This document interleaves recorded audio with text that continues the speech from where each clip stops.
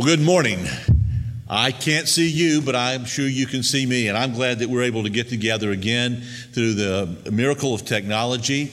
Let me say congratulations to all of our graduates, both those in high school and those in college. We're proud of you guys and gals, and just praying for you and the direction that God's going to lead you in the rest of your life. I also want to take an opportunity to say happy birthday to two very special people who happen to have birthdays on this day. Scott Hooker is so many years old, 50-something, none of your business, I think is what it is. And William Hahn also is celebrating his birthday today. So I want to wish happy birthday to these two individuals. Let me ask you a question this morning. What is the solution to the COVID-19 pandemic? What if it's prayer? What if God is seeking to get us to do what he has always asked his people to do? Pray. Before you think that's so outlandish, let me remind you of the promise God made in 2 Chronicles 7:14, where God said, if my people who are called by my name will humble themselves and pray and seek my face and turn from their wicked ways, then I'll hear from heaven and forgive their sin and heal their land. Are you aware of how God prefaced that promise? In verse 13, God says, when I shut up the heavens and there is no rain, or command the locusts to devour the land, or send pestilence among my people, if my people who are called by my name, and then he goes on with the rest of the promise. If you're paying attention, God said, if I send a drought, if I dry up all the rains, if there's a famine because of an infestation of locusts, if there's a pandemic, a pestilence, God says, I invite my people to pray.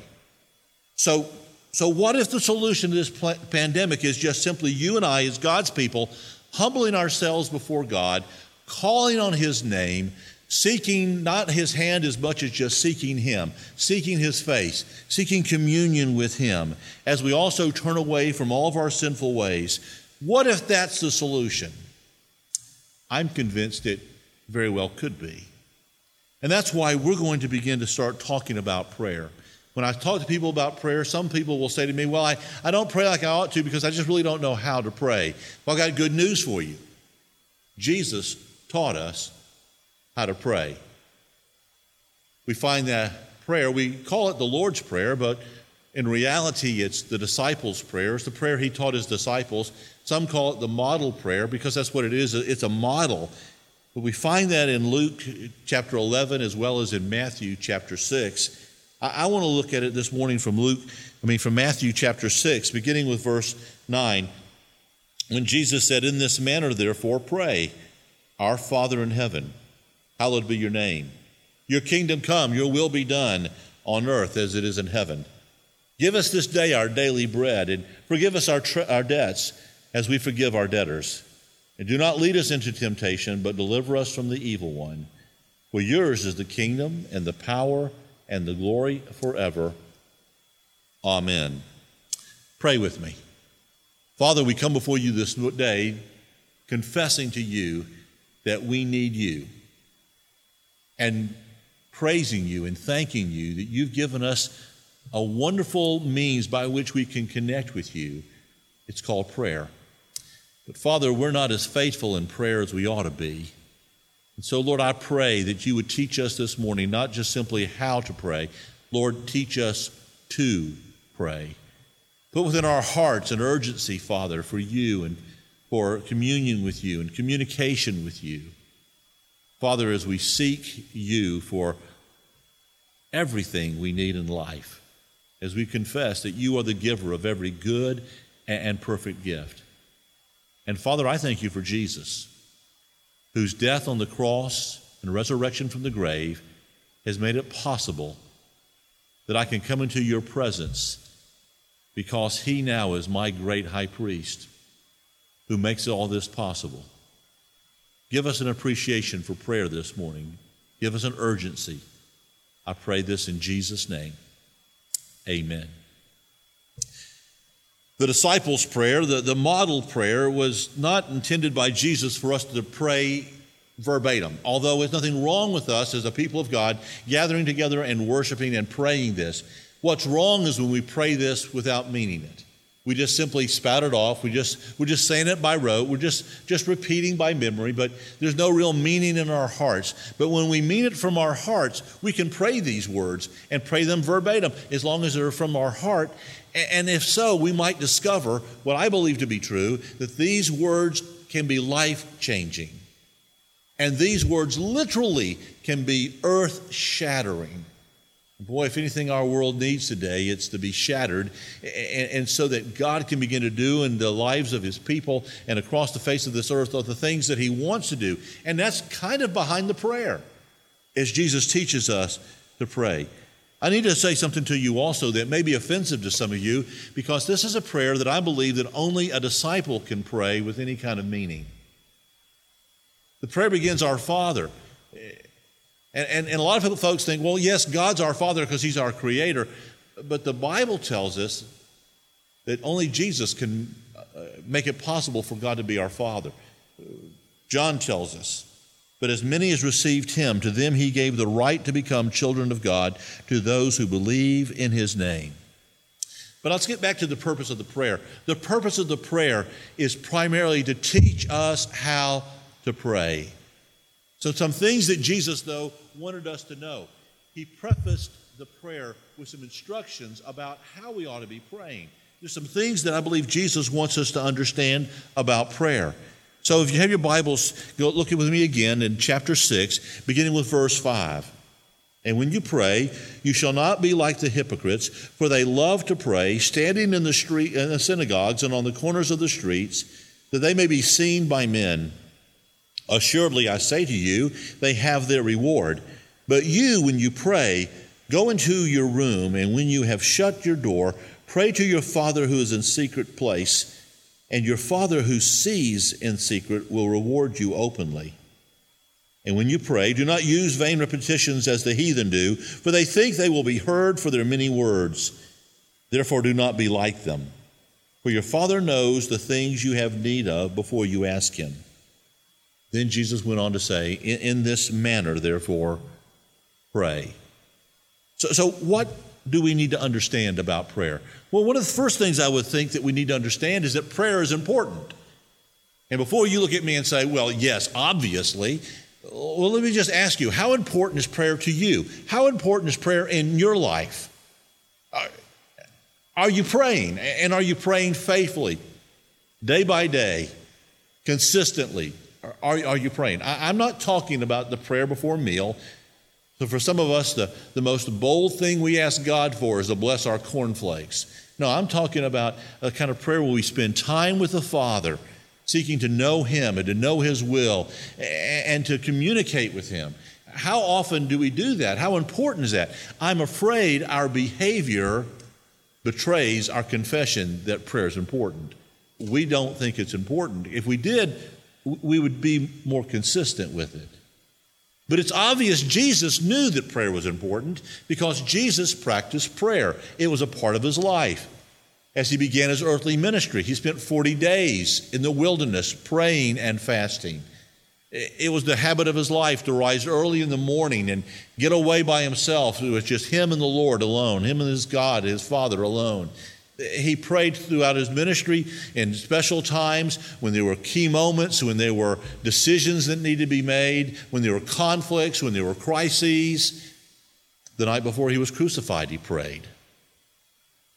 And he even prayed from the cross.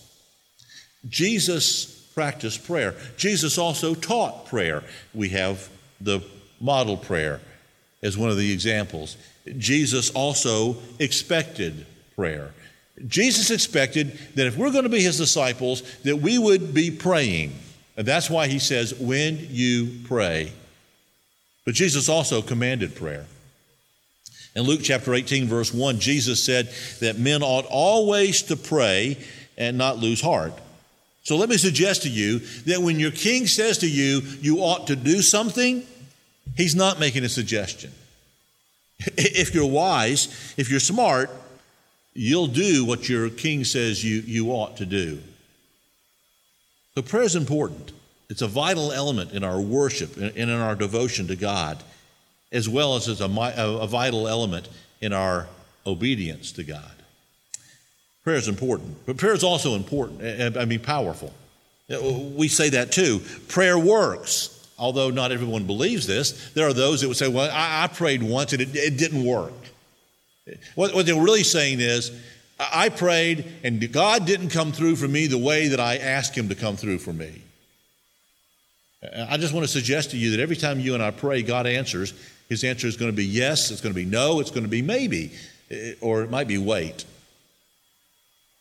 When you're ready for it, then yes, I'll answer this prayer.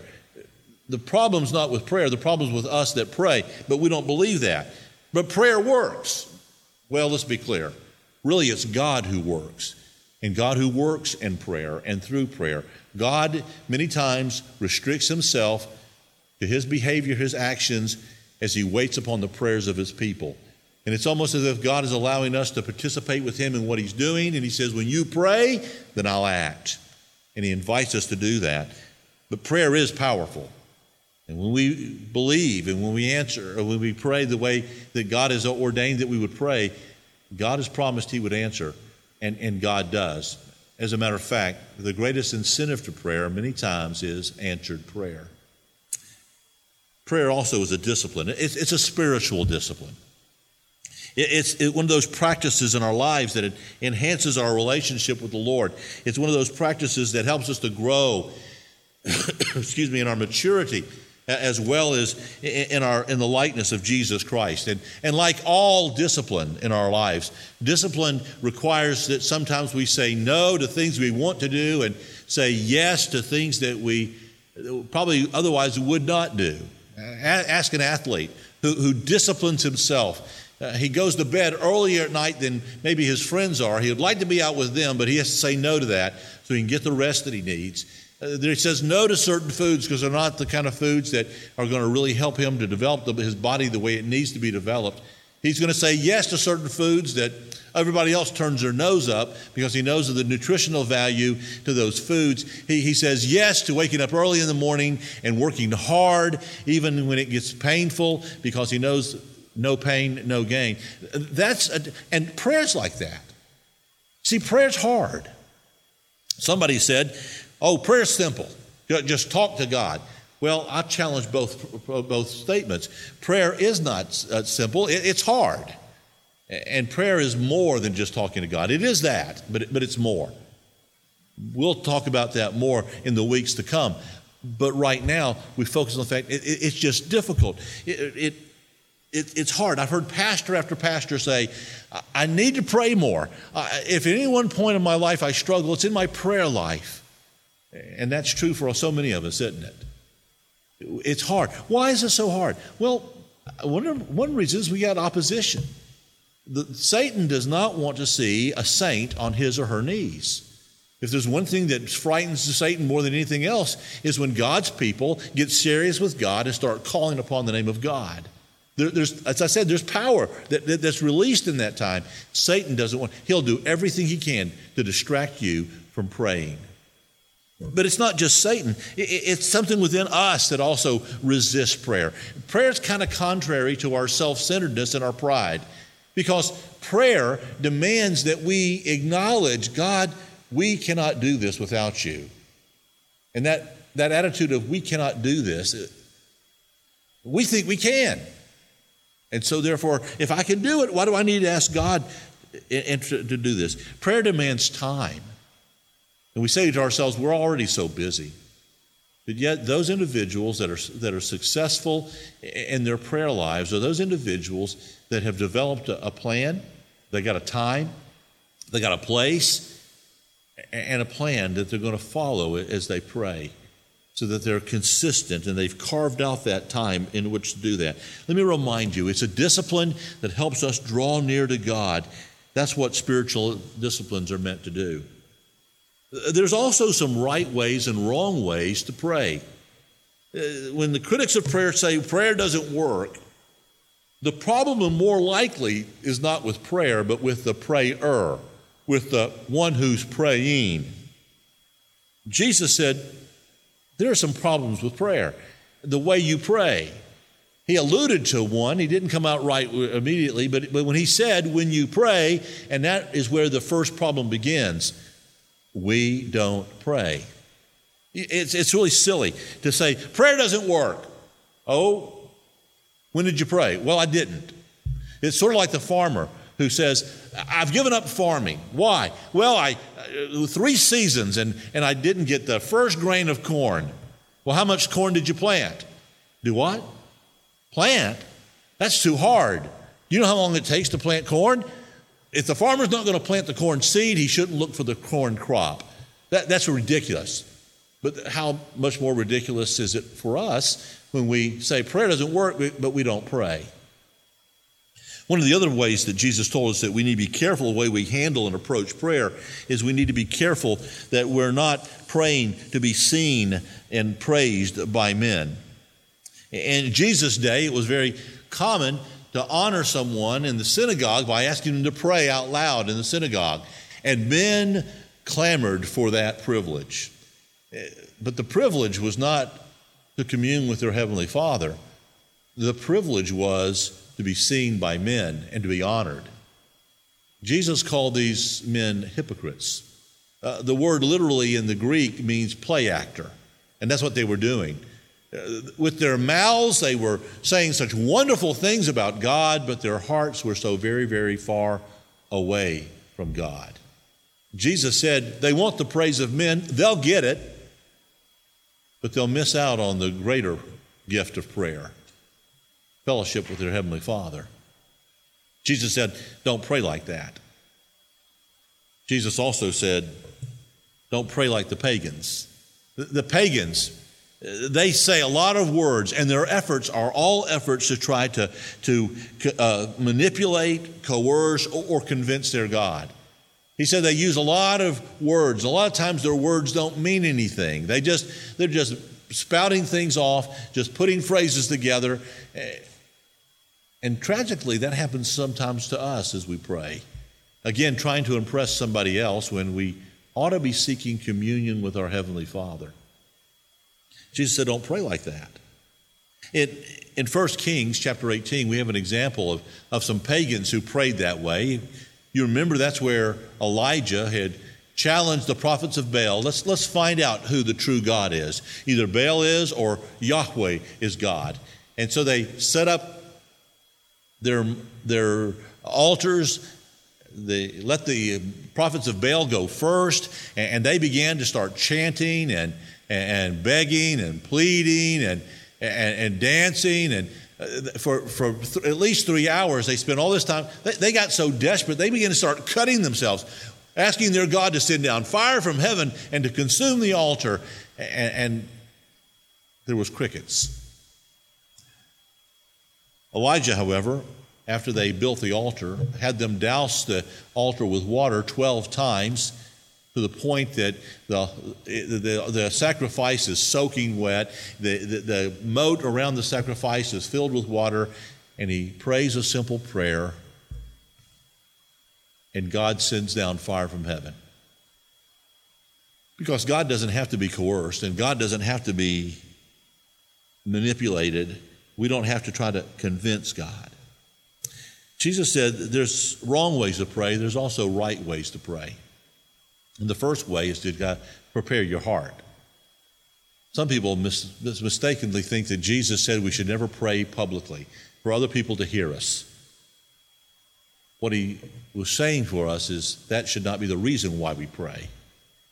But even if we're praying in public or in private, we need to go through the spiritual exercise, if not a physical exercise, a spiritual exercise in which we go into the inner person of our heart in order to meet God in that place, blocking the rest of the world out so that we're not concerned about the rest of the world. We're concerned only about God. 2 illustrations. You have the illustration that Jesus taught in Luke chapter 18 about the Pharisee and the tax collector that prayed in the temple, and the tax collector prayed. The Pharisee prayed so everybody could see him, and notice what a good guy he was. The tax collector blocked everybody else out. and cried out to God, "Have mercy upon me, the sinner," unaware that anybody else was even in the room.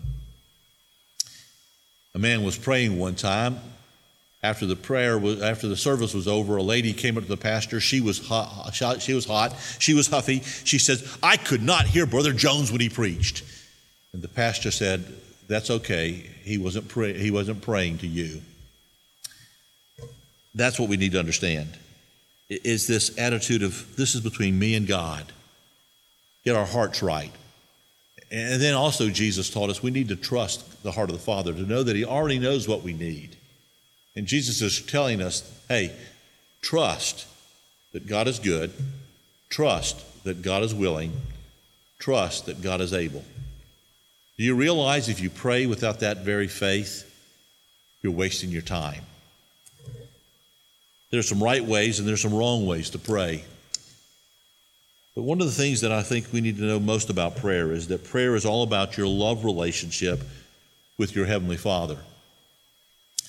Back in the fall of 2017, Seminole First Baptist Church was involved in a spiritual growth campaign, 40 Days of Prayer. We utilized a little book written by Alvin Vandergren. It was a devotional that we used for those 40 days. It was entitled Love to Pray.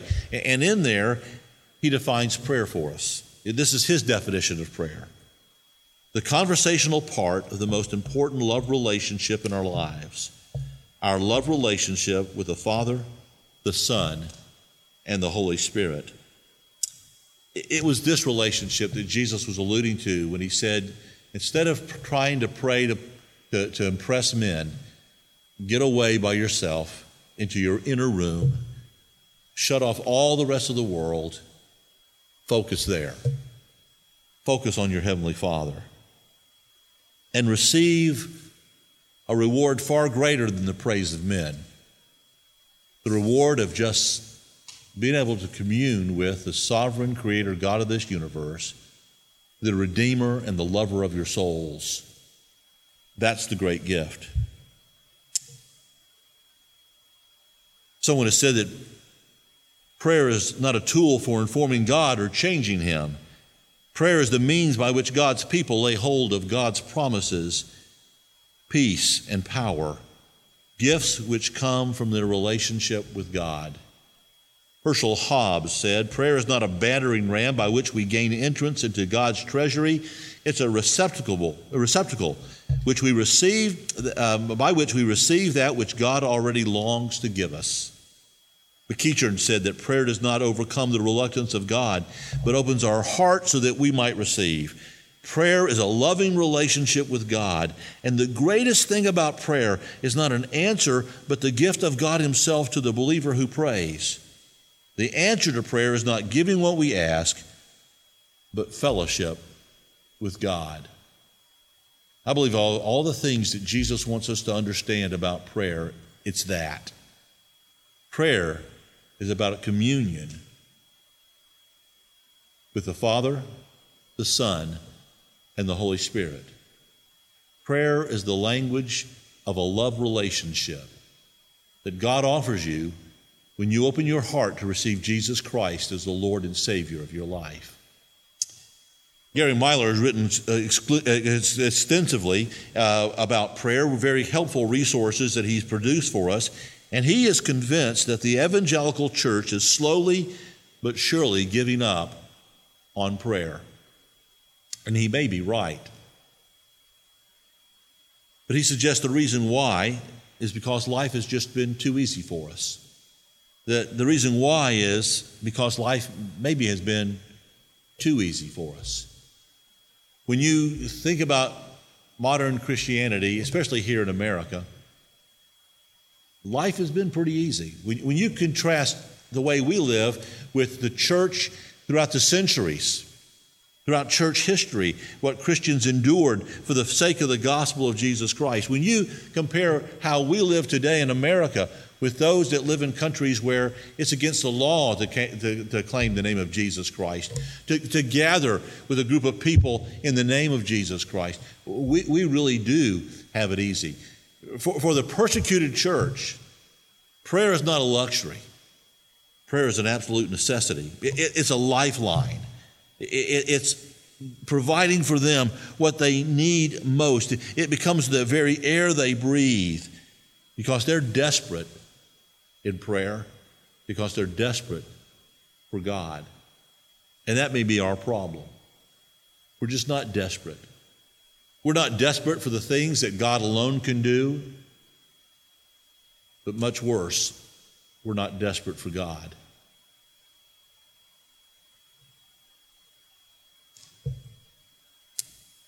So my question is, when will we become desperate enough to see God end this pandemic? When will we be desperate enough to see God move in our day and bring revival and free us from our lukewarm and lackadaisical attitudes? When will we become desperate for God Himself so that we will pray as did the psalmist, as the deer pants for the water brooks, so pants my soul for you, O God. My soul thirsts for God, for the living God. When shall I come and appear before God? Christian faith is not about a religion, it's about a relationship. So why are we so careless and negligent about the one discipline that most focuses upon the relationship? If God is allowing COVID-19 in order to get us to pray, then turning back COVID-19 is not the greatest gift that God can give us. The greatest gift He can give us, the gift that He most wants to give us, is Himself. And when we pray, truly pray, that's what God will give us. So let me encourage you. Let's allow Jesus to teach us to pray, how to pray, and to pray. Would you pray with me now? Lord, how I pray that the song that we have sung for the last couple of decades would become reality in our hearts. Draw me close to you. Never let me go. I lay it all down again to hear you say that I'm your friend. You are my desire. Nothing else will do. For nothing else can take your place to feel the warmth of your embrace. Help me find the way. Bring me back to you. Father, help us to focus on you and focus on prayer and the relationship that you have for us in prayer. For Father, that's the greatest miracle that you work in our lives. You come into our lives and fellowship with us. I pray, Lord, we'll let you do it. As we'll slow down, as we'll make a priority time to be with you and do what you told Solomon we need to do. Humble ourselves, pray, seek your face, and turn from our sinful ways. So you might hear our prayer, you might heal our land, you might revive your church, you might give us yourself. I pray this in Jesus' name. Amen. I said this morning that only a disciple can pray this prayer with any meaning. For most believers, the very first prayer we ever prayed that really had any meaning, any impact on our lives, was when we prayed and asked Jesus Christ into our lives. Paul tells us, Peter preached it on the day of Pentecost. Joel told us back in centuries before Jesus walked on the face of the earth, that whoever shall call upon the name of the Lord shall be saved. If, like that tax collector, this morning you realize that you're a sinner, you can call out to God and say, God, be merciful to me, the sinner. I believe that you did for me through Jesus Christ what you said you would do. You sent him to die for me. He paid the penalty for my sin, and he rose again from the grave. So I now turn away from all the things, silly and useless and vain things of my life, that I might come to you and to surrender you as the forgiver of my sin and the leader of my life. You can pray that prayer right this very moment. And if you're ready to do that, let us help you with your next steps of obedience. In a little bit, you're going to be hearing about how you can make contact with us here at Seminole First Baptist Church. Please do that. We care about you. We want to see you begin to know what we know, a personal relationship with the Creator God of this universe. It's the greatest gift that He offers. It's essential. God bless you.